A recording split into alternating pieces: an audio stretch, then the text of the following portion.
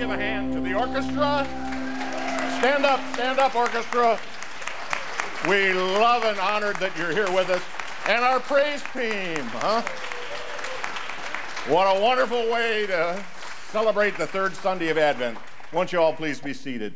It's Pink Candle Sunday, which means joy. And Joy to the World is our theme song and this sermon series of salvation songs. And joy is in our heart this day as we think about the great gift of Jesus' presence among us. This morning we want to take a look at that wonderful Christmas carol, Joy to the World, and we'll do it using a three-part sermon here. First, we're going to find out who the author was, and then second, we'll take a look at Psalm 98, which was a part of the formation of this cantata we just had. Psalm 98 is the inspiration for Joy to the World, and then a couple of Christmas Advent lessons for us before we leave today. So the author of Joy to the World is Isaac Watts. Isaac Watts was an English poet and a clergyman, kind of a renegade. He was not a member of the Church of England. He was an upstart clergyman and credited with some 750 hymns, including some of our favorites, When I Survey the Wondrous Cross, that great Lenten hymn, and then the hymn that we'll probably sing Christmas Eve, Our God, Our Help in Ages Past. That was Isaac Watts. 750 hymns he wrote. He's recognized as the godfather of English hymnody. He was born in 1674, and when he was in his 40s, he published a book of poems that were based on the Psalms. And he used some of the New Testament theology that he preached in order to interpret some of those old Psalms in the Holy Scriptures. And of course, one of them was Psalm 98. We heard parts of it read to us earlier in this service. Well, they didn't work together, but the composer of the melody for Joy to the World was none other than George Friedrich Handel. Of course, Handel is most famous for Handel's Messiah. They were contemporaries, Watt and Handel, and portions of the musical tune for Joy to the World actually come from portions of Handel's Messiah. For example, the first four notes, Joy to the World, are also the first four notes of Lift Up Your Heads from the Messiah, and that'll be all your pastor will be singing for you this morning. Now, these two giants did not connect the poem with the melody, even though on the slide you see that Watt's name is over on the left and Handel's is over on the right. It was done later by a Boston music teacher here in America by the name of Lowell Mason. Mason, by the way, also wrote that funeral hymn, Nearer My God to Thee. So we got a bunch of giants. But these two English giants and then an American music teacher really gave us Joy to the World, based upon Watt's poem regarding Psalm 98. Now let's look at Psalm 98. We don't know who wrote it. Some of the Psalms we know were written by King David. King David did not write this one.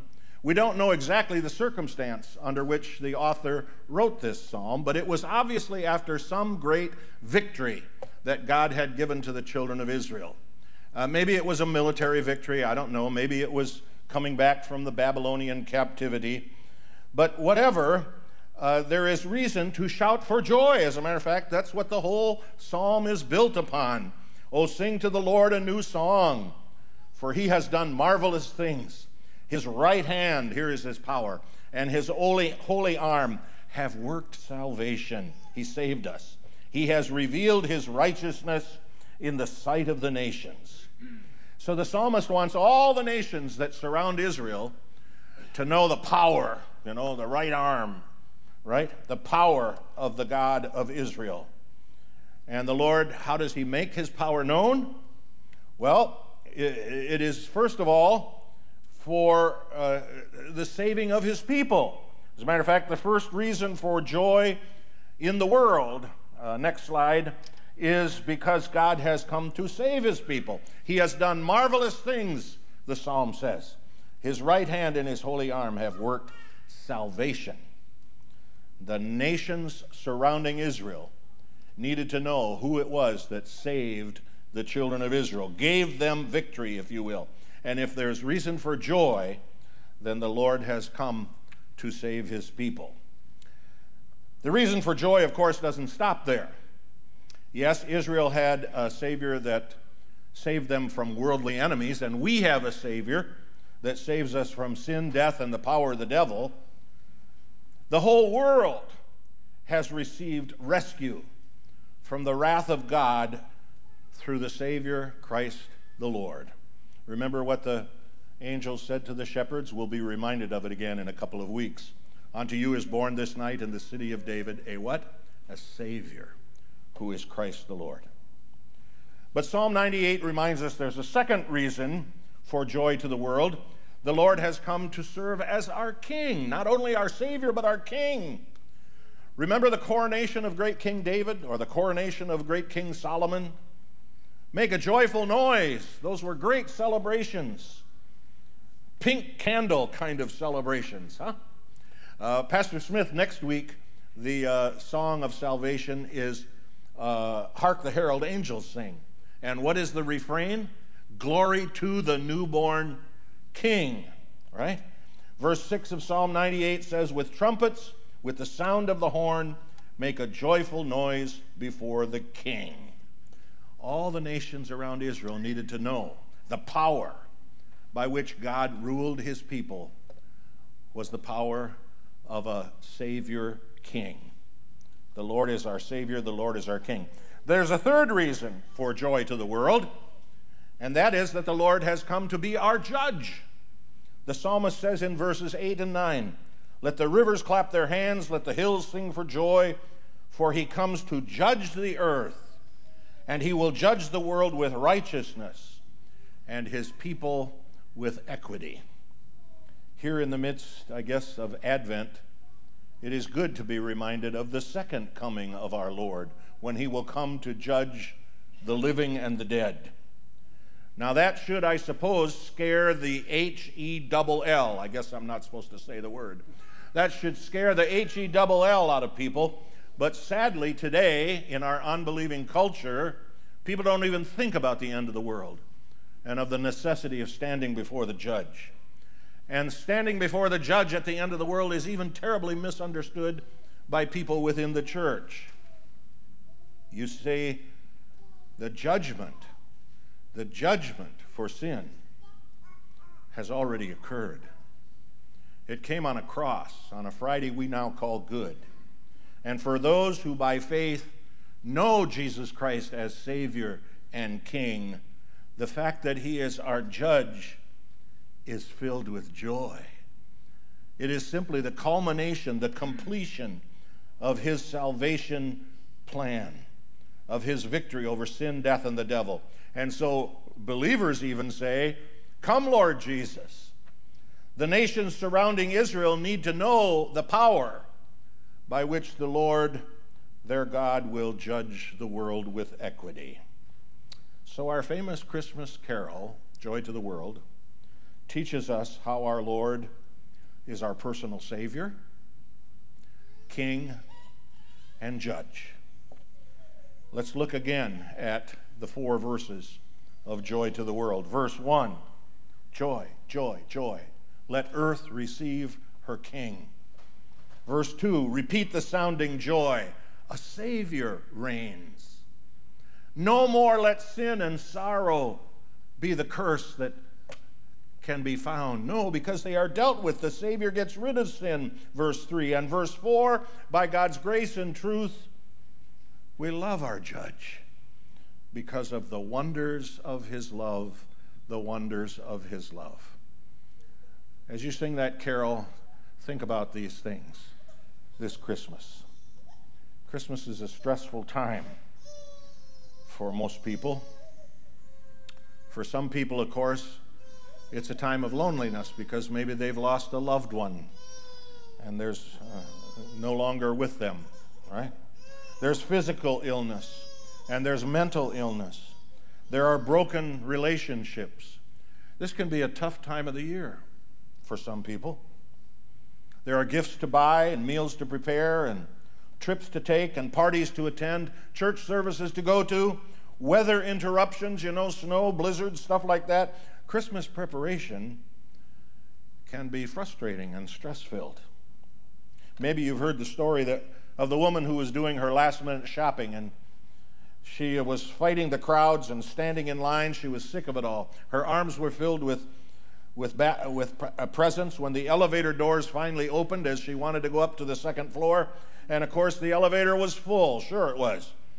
Frustration. But the other people in the elevator just kind of pushed aside, squeezed together so that she was able to get in. And as soon as the doors closed, she finally blurted out in frustration, "Whoever is responsible for this whole Christmas thing ought to be arrested, strung up, and shot."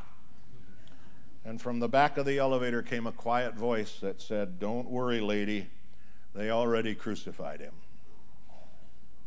The wonders of his love. Above the manger, there loomed a cross.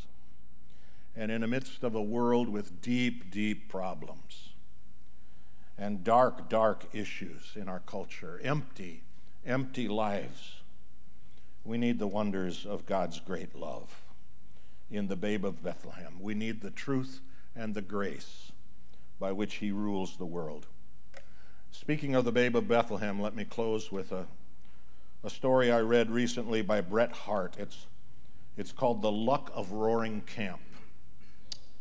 It's about Wild West days. Roaring Camp was the toughest mining town in the West. There were more murders and thefts than any other place around. Roaring Camp was inhabited entirely by men, miners, except for one woman who made her living the only way she knew how. You can imagine what that was. Her name was Cherokee Sal. Well, eventually Cherokee Sal became pregnant and gave birth to a baby girl. She died in childbirth, and no one knew who the father might be. Could have been any number of men. So they put the baby girl in a box with some old rags underneath her, but somehow that just didn't seem right. So one of the men rode 60 miles to buy a beautiful rosewood cradle. And they put the rags and the baby girl in the beautiful new cradle, but now the rags just didn't seem right. So another man rode to Sacramento, purchased some silk and lacy blankets, and the men lined the cradle with silk and tucked the new blanket around the baby girl, and then someone noticed that the floor under the cradle looked dirty. So the next thing you know, a few of those big tough men got down on their hands and knees and scrubbed the floor until it was spotless. Of course, then the walls and the ceiling didn't look so good, and the dirty windows looked awful. So they washed down the walls and the ceiling, and they even hung some clean white curtains on the windows. Things were beginning to look a lot better now, but they soon realized they had to give up carousing and fighting. After all, the baby needed to sleep. And babies can't sleep during a brawl. Besides all that, the baby didn't like the angry voices. So the men started smiling and talking pleasant to one another. And since babies couldn't be left alone, they arranged it so that the cradle would be set by the entrance of the mine, and when all the workers went into the mine, there would always be one who would stay out and watch the little girl.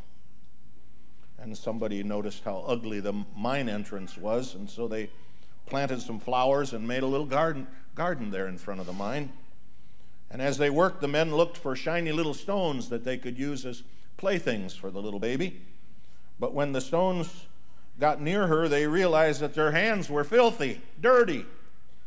And they didn't want to scare the little baby with all their scraggly hair and ugly beards. And so pretty soon, the general store was sold out of soap and shaving equipment. You got the picture of Roaring Camp? The baby changed everything.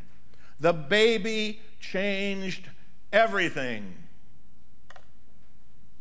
And I hope that story gives us reason to really have joy in our hearts over the next 2 weeks, because the baby changes everything. The Lord has made known his salvation. He has saved us from the curse of sin. Sin no longer has any curse. The Savior reigns. The curse is gone. We ought to live like that, as though the victory is ours, and as though we have a king. Don't knock him off the throne of your heart. Put him up there every day. Begin your day and end your day under the rule of a Savior King, and live under his word and will.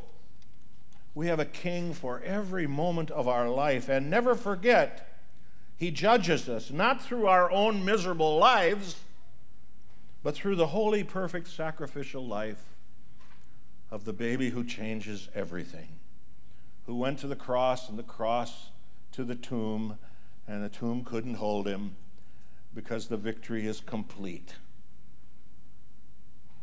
As Advent rushes by and Christmas breezes by in the year of our Lord 2022, don't you dare turn the page into 2023 without preparing your heart with an honest recommitment to a fresh and new spirituality, a closer and closer connection to the Word and the sacrament, a desire to carve out more and more time for service to Christ's church and to your neighbor.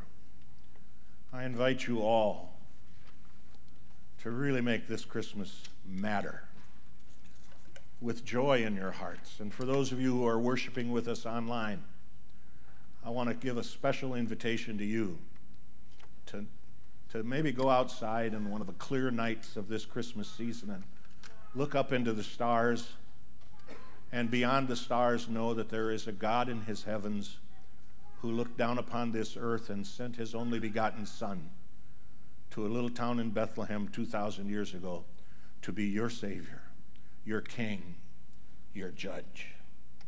Ah, dearest Jesus, holy child, make the abed soft undefiled within our hearts, that they might be quiet chambers kept for thee. Will you bow your heads to pray? Gracious God, Heavenly Father, all praise be to you this Pink Candle Sunday, for we give you our joyful hearts, asking, O Lord, that you fill us these days.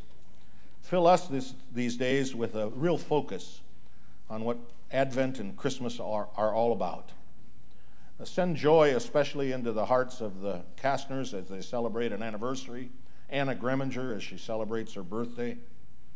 Be with, O Lord, our church and school, all the worship services that are coming up before us. Be with our country, O Lord. Help us to be a more peace-loving nation. Among the nations of the world, O Lord, bless and protect missionaries near and far, the preaching of your gospel.